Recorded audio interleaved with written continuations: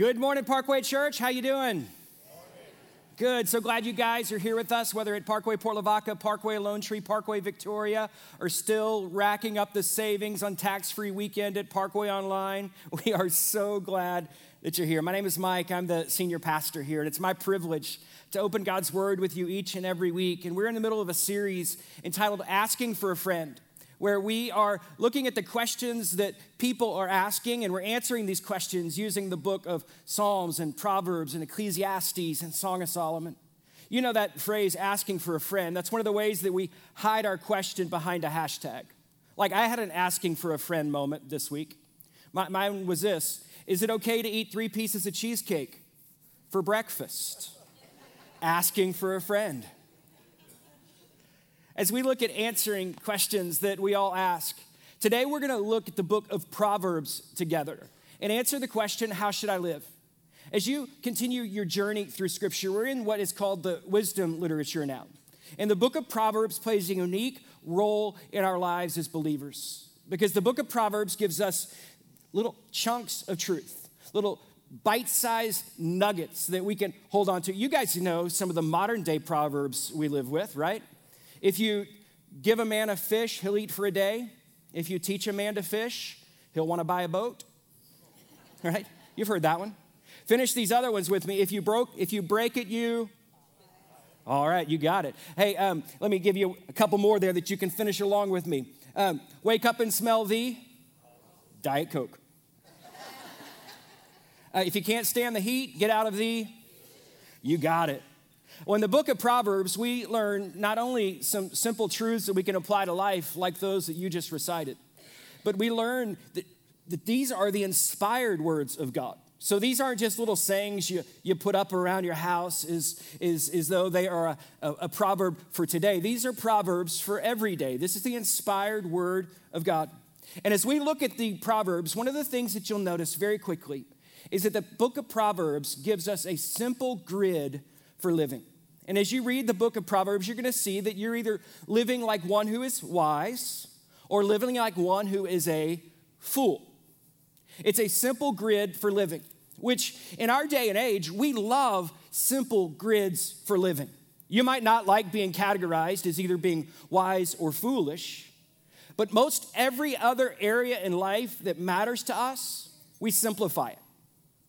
Most every other area in life, we try and minimize the choices so that we can make the best one for us. Proverbs does that, wise or foolish. I mean, think about some of the simple ways that you and I make complex decisions. Think about politics. We're either voting red or we're voting blue. Think about dating these days. You're swiping left or you're swiping right. Think about food. We like to simplify food these days, right? No carbs. So, I mean, we've simplified everything in food life to, am I eating carbs or am I not? Am I eating carbs or am I not? Am I enjoying life or am I not? We've simplified it. Spending, all cash, no plastic, right? You want to learn how to make some better financial decisions? Let's just simplify it. All cash, no plastic. You want to look at tech? No Apple. It's just that simple. How about sports? Maroon or burnt orange? The decision is very, very simple. How is it that we like simple solutions to decisions in every other area of life, but then we look at the book of Proverbs, and the writers of the Proverbs make it very simple. We are either living a wise life or we are living the life of a fool. If you brought your Bible, today we're going to turn to Proverbs chapter 3. And in Proverbs chapter 3, we see some instruction from a father to a son. And it's instruction on living the wise life. We're going to learn the way of wisdom and the why of wisdom today. You know, just before I turned 40, many of you came up and said, Mike, once you turn 40, these things are going to happen to you. And you included things, you know, like you're going to want to go to sleep earlier. You're going to need to eat less. Your eyesight's going to go bad. And I was like, none of those things are going to happen. So wouldn't you know, now I can't eat what I want. I got to go to sleep at 9 o'clock and I'm wearing some cheaters when I do. About a year and a half ago, when my eyes started going south, I decided I was going to get a new Bible to teach from. because I didn't want to put glasses on, and I'm not a guy that can touch my eyeball every day to put contacts in and out. It's just not me. And so I ordered this brand new Bible, and it was supposed to be a large print journaling Bible. And my big goal was that you guys would never know that I can't see. And so I'd have this super large print Bible, and then I'd be able to jot my notes in each of the side columns and the margins there. It was a grand idea until I received that Bible. It was about that thick and weighed 40 pounds. Can't preach from that. And so another great idea came. I decided to give it to my son. Today we moved my son to college at Baylor. So I decided last year on the graduation, before he would graduate, I decided to start writing notes in the margins of that Bible to my son. So as he goes to Waco this fall, he's got 365 passages highlighted in commentary from dad to son. And that's what Proverbs 3 is all about. And right now you're thinking, you're nudging your husband, why can't you be that good? That's an awesome father. Why can't you should be that good of a father? Well, I just remind you that I'm the same father that in third grade when Nick got out of the spelling bee with the word successful, and he was very torn up about it and came and sat next to me, and I leaned over and said, I bet you know how to spell unsuccessful? I'm that guy, all right? I don't always get it right. I'm that guy. When my daughter Leah was born and she was in rough shape physically, and they took her from us and hooked her up to tubes and machines and all of that, I'm standing outside of a nursery praying for my baby. And the nurse comes and says, sir, what are you doing? I said, I'm praying for my daughter right there. They said, that's not your kid. I don't know who that kid is, but I'm sure they're special today. So I don't always get it right as a dad. But in Proverbs chapter 3, we see the wisdom of a dad passed down to a son. And we're going to learn together from it. Are we living the way of the wise or the way of the fool? We start out, and you can fill in this blank, by learning the way of wisdom. In Proverbs 3, 7 and 8, the Bible says this, do not be wise in your own eyes. Fear the Lord and shun evil. This will bring health to your bodies and nourishment to your bones. So the way of wisdom is simply, don't be wise in your own eyes. One of the things that we must discover is disciples of Jesus.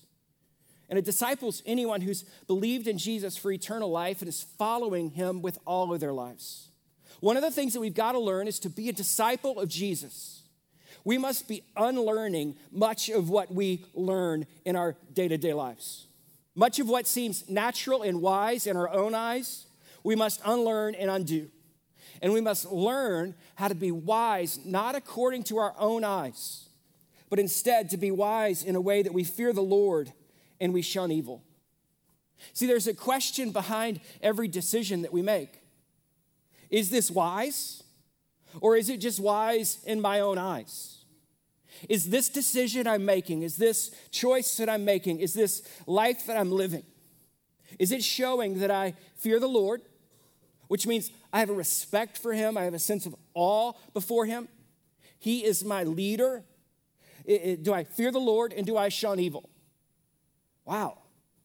When we begin to ask that question, is the way of wisdom easier to find? Sure. What does this choice say about my relationship with God? What does this habit show about my desire to be away from evil instead of as close as I can get to it? The way of wisdom begins with us not being wise in our own eyes, but instead fearing the Lord and shunning evil. And then we keep reading and we see the writer of the Proverbs here. He lists out 1, 2, 3, 4, 5, 6, 7 that we can fear the Lord and shun evil. 7 ways, 5 plus 2 ways that we can be wise, not in our own eyes, but instead in fearing the Lord and shunning evil. And the first one is this. And this is the first passage that I highlighted in that Bible to Nick. First way is this: we trust God. Proverbs 3, 5, and 6. Trust in the Lord with all your heart and lean not on your own understanding. In all your ways submit to him, and he will make your paths straight. If we're going to live on the way of wisdom, if we're going to be wise, not in our own eyes, but in fearing the Lord and shunning evil, then we must trust God with all of our heart. We can't lean on our own understanding. If it makes sense to me, then I probably have got some work to do with the Lord. If it makes sense to me, it probably means that I need to do business in the Word of God, and I need to spend some time praying to God to make sure that I'm not leaning on my own understanding, but instead I'm fearing God and I'm shunning evil. See, my own understanding can lead me to the way of a fool real quick. But the way of the wise is that I'm going to submit to him in all my ways, and he will make my path straight. Can you imagine a father sitting down and writing to his son? That's what this proverb is. Saying, son, in all your ways, submit to the Lord. I don't know what your future holds, but I know that if you submit to the Lord, he will make your path straight. Like a loving father writing to a son, God writes to you and me and says, would you trust me? That when you lean not on your own understanding and when you're not wise in your own eyes, I will make your path straight. And then the wisdom lived continues. As we look at Proverbs 3, 9, and 10, we see that we honor God with our wealth. There are going to be two ways that we honor God. First one is we honor God with our wealth. Proverbs 3, 9, and 10. Honor the Lord with your wealth. See where I got that from? Honor the Lord with your wealth, with the first fruits of your crops. Then your barns will be filled to overflowing, and your vats will brim over with new wine. See, God looks at us as a loving father and says, honor me with your wealth. That first fruits language is a reminder that we give to God not the leftovers, but we give to God the first of our lives, the first of our money, the first of our energy, the first of our talent, the first of our spiritual gifts, the first of our work. We give to God first. And this doesn't make sense. If I'm wise in my own eyes, I'm not giving to God at all. I have a hard time living on 100%, and yet some of us see this as a command to give God first 10% of what we make. And if I can't live on 100, what makes you think I can live on 90? Well, don't just be wise in your own eyes, because here's the promise. If we learn how to honor God with our wealth, then he does more with the 90 than we could ever do with the 100. Don't be wise in your own eyes. Honor God with your wealth. Third, honor God with your heart. Listen to this. My son, do not despise the Lord's discipline and do not resent his rebuke, because the Lord disciplines those he loves. As a father, the son he delights in. So not only do we honor God with what he's given us, but we honor God with the most valuable thing that we have, and that's with our heart. And what the writer of Proverbs here is saying is keep a soft heart to God. Don't resent your loving father because he disciplines you. You think about this, dads.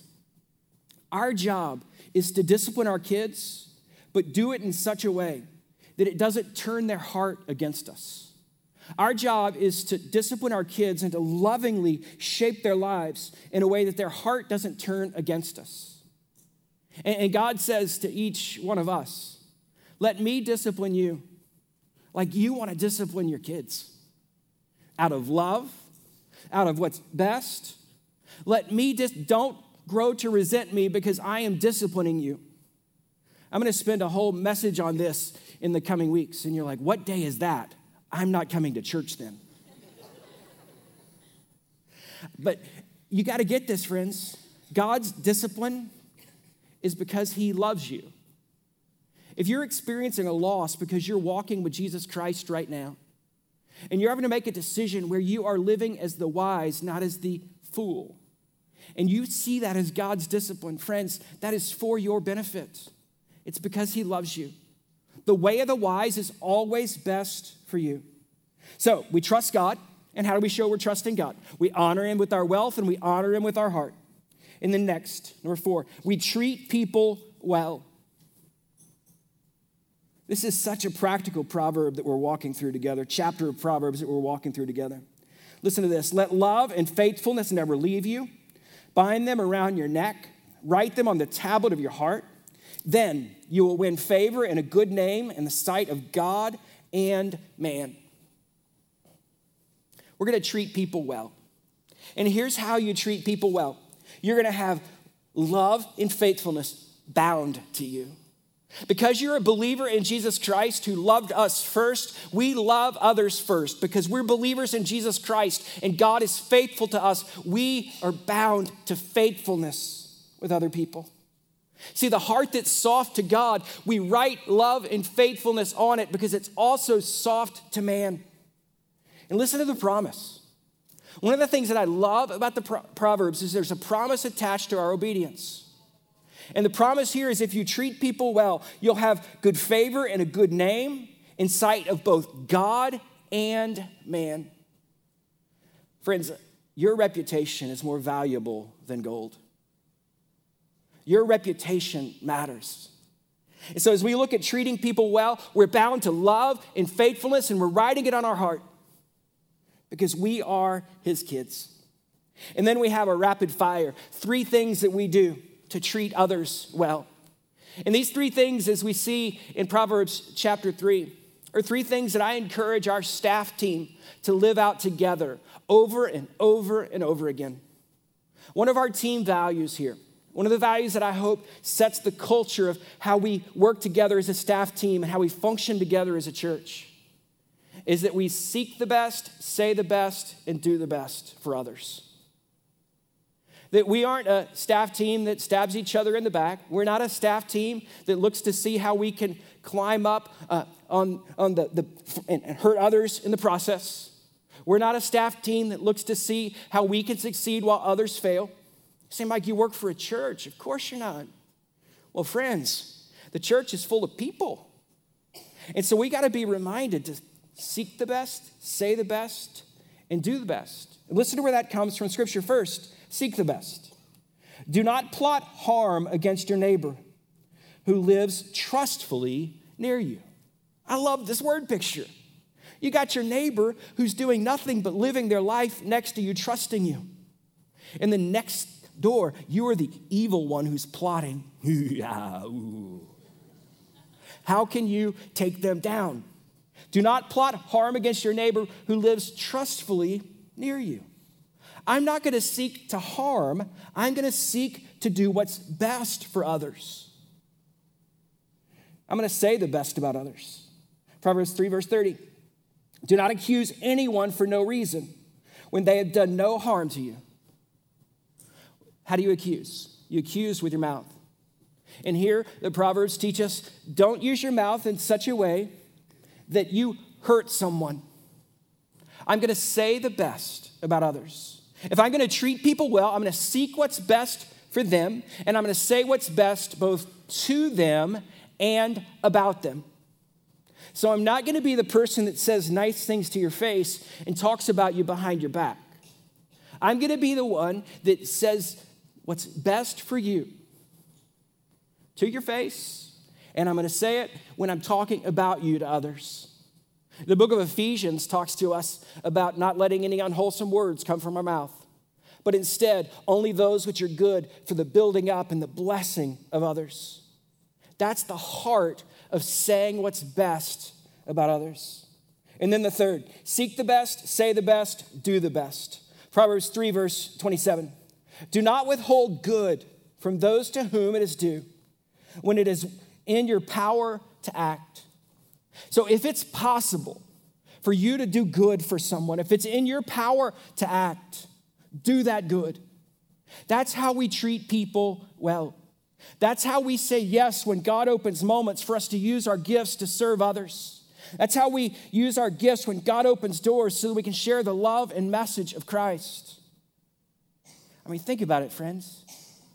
How would your workplace change if you picked up the mantra? And it starts with you. It starts with me. Seek the best. Say the best. Do the best. Because each one of those things is within our control. We can't control everybody else. But we can control what we seek for others, what we say of others, and what we do for others. So there is the way of wisdom. I'm not going to be wise in my own eyes. Instead, I'm going to lean on the understanding that I'm trusting God, not on my own understanding. I'm going to lean on him, and I'm going to submit to him, and I'm going to trust him that he'll make my paths straight. As you keep reading in this proverb, not only do you learn the what, but we learn the why of wisdom. You can fill in the blank, the why of wisdom. Proverbs 3, 13 through 18. Let's finish it up. Blessed are those who find wisdom, those who gain understanding. She is more profitable than silver and yields better returns than gold. She is more precious than rubies. Nothing you desire can compare with her. This is wisdom that the writer is describing. Long life is in her right hand, and her left hand are riches and honor. Her ways are pleasant ways, and all her paths are peace. She is a tree of life to those who take hold of her. Those who hold fast to her will be blessed. Why does God want you to live a wise life? Well, we see it starts with blessing and it ends with blessing. God wants you to live a wise life because he wants you to experience his blessing. It says here that wisdom is profitable and wisdom is precious. With wisdom, we have long life and we have wealth. We know what true riches are with wisdom. With wisdom, we get to live a life that's pleasant in its ways. Some of the most unpleasant seasons in my life is because I chose the path of a fool instead of the way of the wise. If your life today is not pleasant and isn't full of peace, one of the first places you should check is to ask this question: where am I being the fool? Where am I bringing the hurt and the pain and the loss and the frustration and the stress and the anger and the resentment upon myself? Where am I doing it? The Bible here says that wisdom is the tree of life and is a blessing to all that will take hold of it and grasp it. So as you enter into the fall season of life and everything picks up pace again, and we need a simple grid for living. And here it is from Proverbs. Are you living as one who's wise? Or are you living as one who's a fool? Now, the amazing thing about the book of Proverbs is there are 31 chapters in the book of Proverbs. And so you could read a chapter of Proverbs every day, every month, to grow in wisdom. See how it works? Today is August the 12th, correct? So you could turn to Proverbs chapter 12 and start reading that chapter. Tomorrow's the 13th. Look at that. I am good with math. So you would open up to Proverbs chapter 13 tomorrow. One nugget of wisdom each day will help you calibrate and realign your life and focus on the wisdom of God. These aren't fortune cookies we're opening, friends. This is the inspired word of God, which can equip you to live the life that God wants and desires for you to live. And they're there for us in bite-sized pieces. They're there for us. Read a chapter a day every day. Those months when there's only 30 days, oh, you don't get to read about the Proverbs 31 woman. But on those months where there's 31 days, oh, what a great ending to the book of Proverbs. And somebody's like, did he say women? I'm skipping ahead. There is lots of stuff in the book of Proverbs that you and I need to apply to life, and we can do it. We can do it together. Let's pray together. Father, thanks for the chance to open your word. I pray that you help us to apply it to our lives. I pray that you help us to live the way of the wise instead of the way of the fool. And God, just as we will make other decisions so simple, may we make our decisions before you just as simple. Help us to boil down the complex into this simple question: am I living the way of the wise, or am I on the path of a fool? Church family, as you consider that, just do some honest business before God and ask him to work and to move and to give you the courage to make the necessary changes. The good news is this, friends. If you're on the way of the wise, the Holy Spirit is here to help you continue to walk on that way of wisdom. If you're a believer in Jesus and you're on that path of foolishness, you can pray and confess that sin, and he cleanses you of all unrighteousness. And you can commit to walking in the way of wisdom. And all of a sudden, the trajectory, the direction of your life changes. Because God himself moves you, son or daughter, from that path of foolishness to the way of wisdom. And then his Holy Spirit guides you along the way. So today's your day, church family, to go ahead and do some business with God and say, I'm sick of the path of fools. Lead me to the way of wisdom, my God. As the church family does that, if you're here and you've never begun a relationship with Jesus, your job isn't simply to check the path you're on. Your job is to say yes to Jesus, the one who came to give you life. The Bible says that every time we make an act of foolishness or we act a fool, that's sin. And we're all sinners. And that's why God sent his son Jesus to die in our place, to pay for our sins.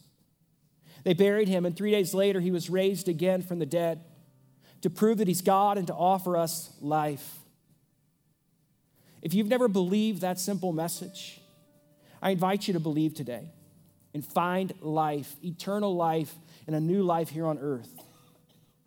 The Bible says that Jesus is Savior and Lord, and he invites you to believe in him and find life today. If today's your day, let's mark it with a prayer you can pray. Jesus, I believe. I believe that I'm a sinner who needs a Savior and that you are the Savior of the world. Thank you for coming for me, for dying in my place and being raised again from the dead.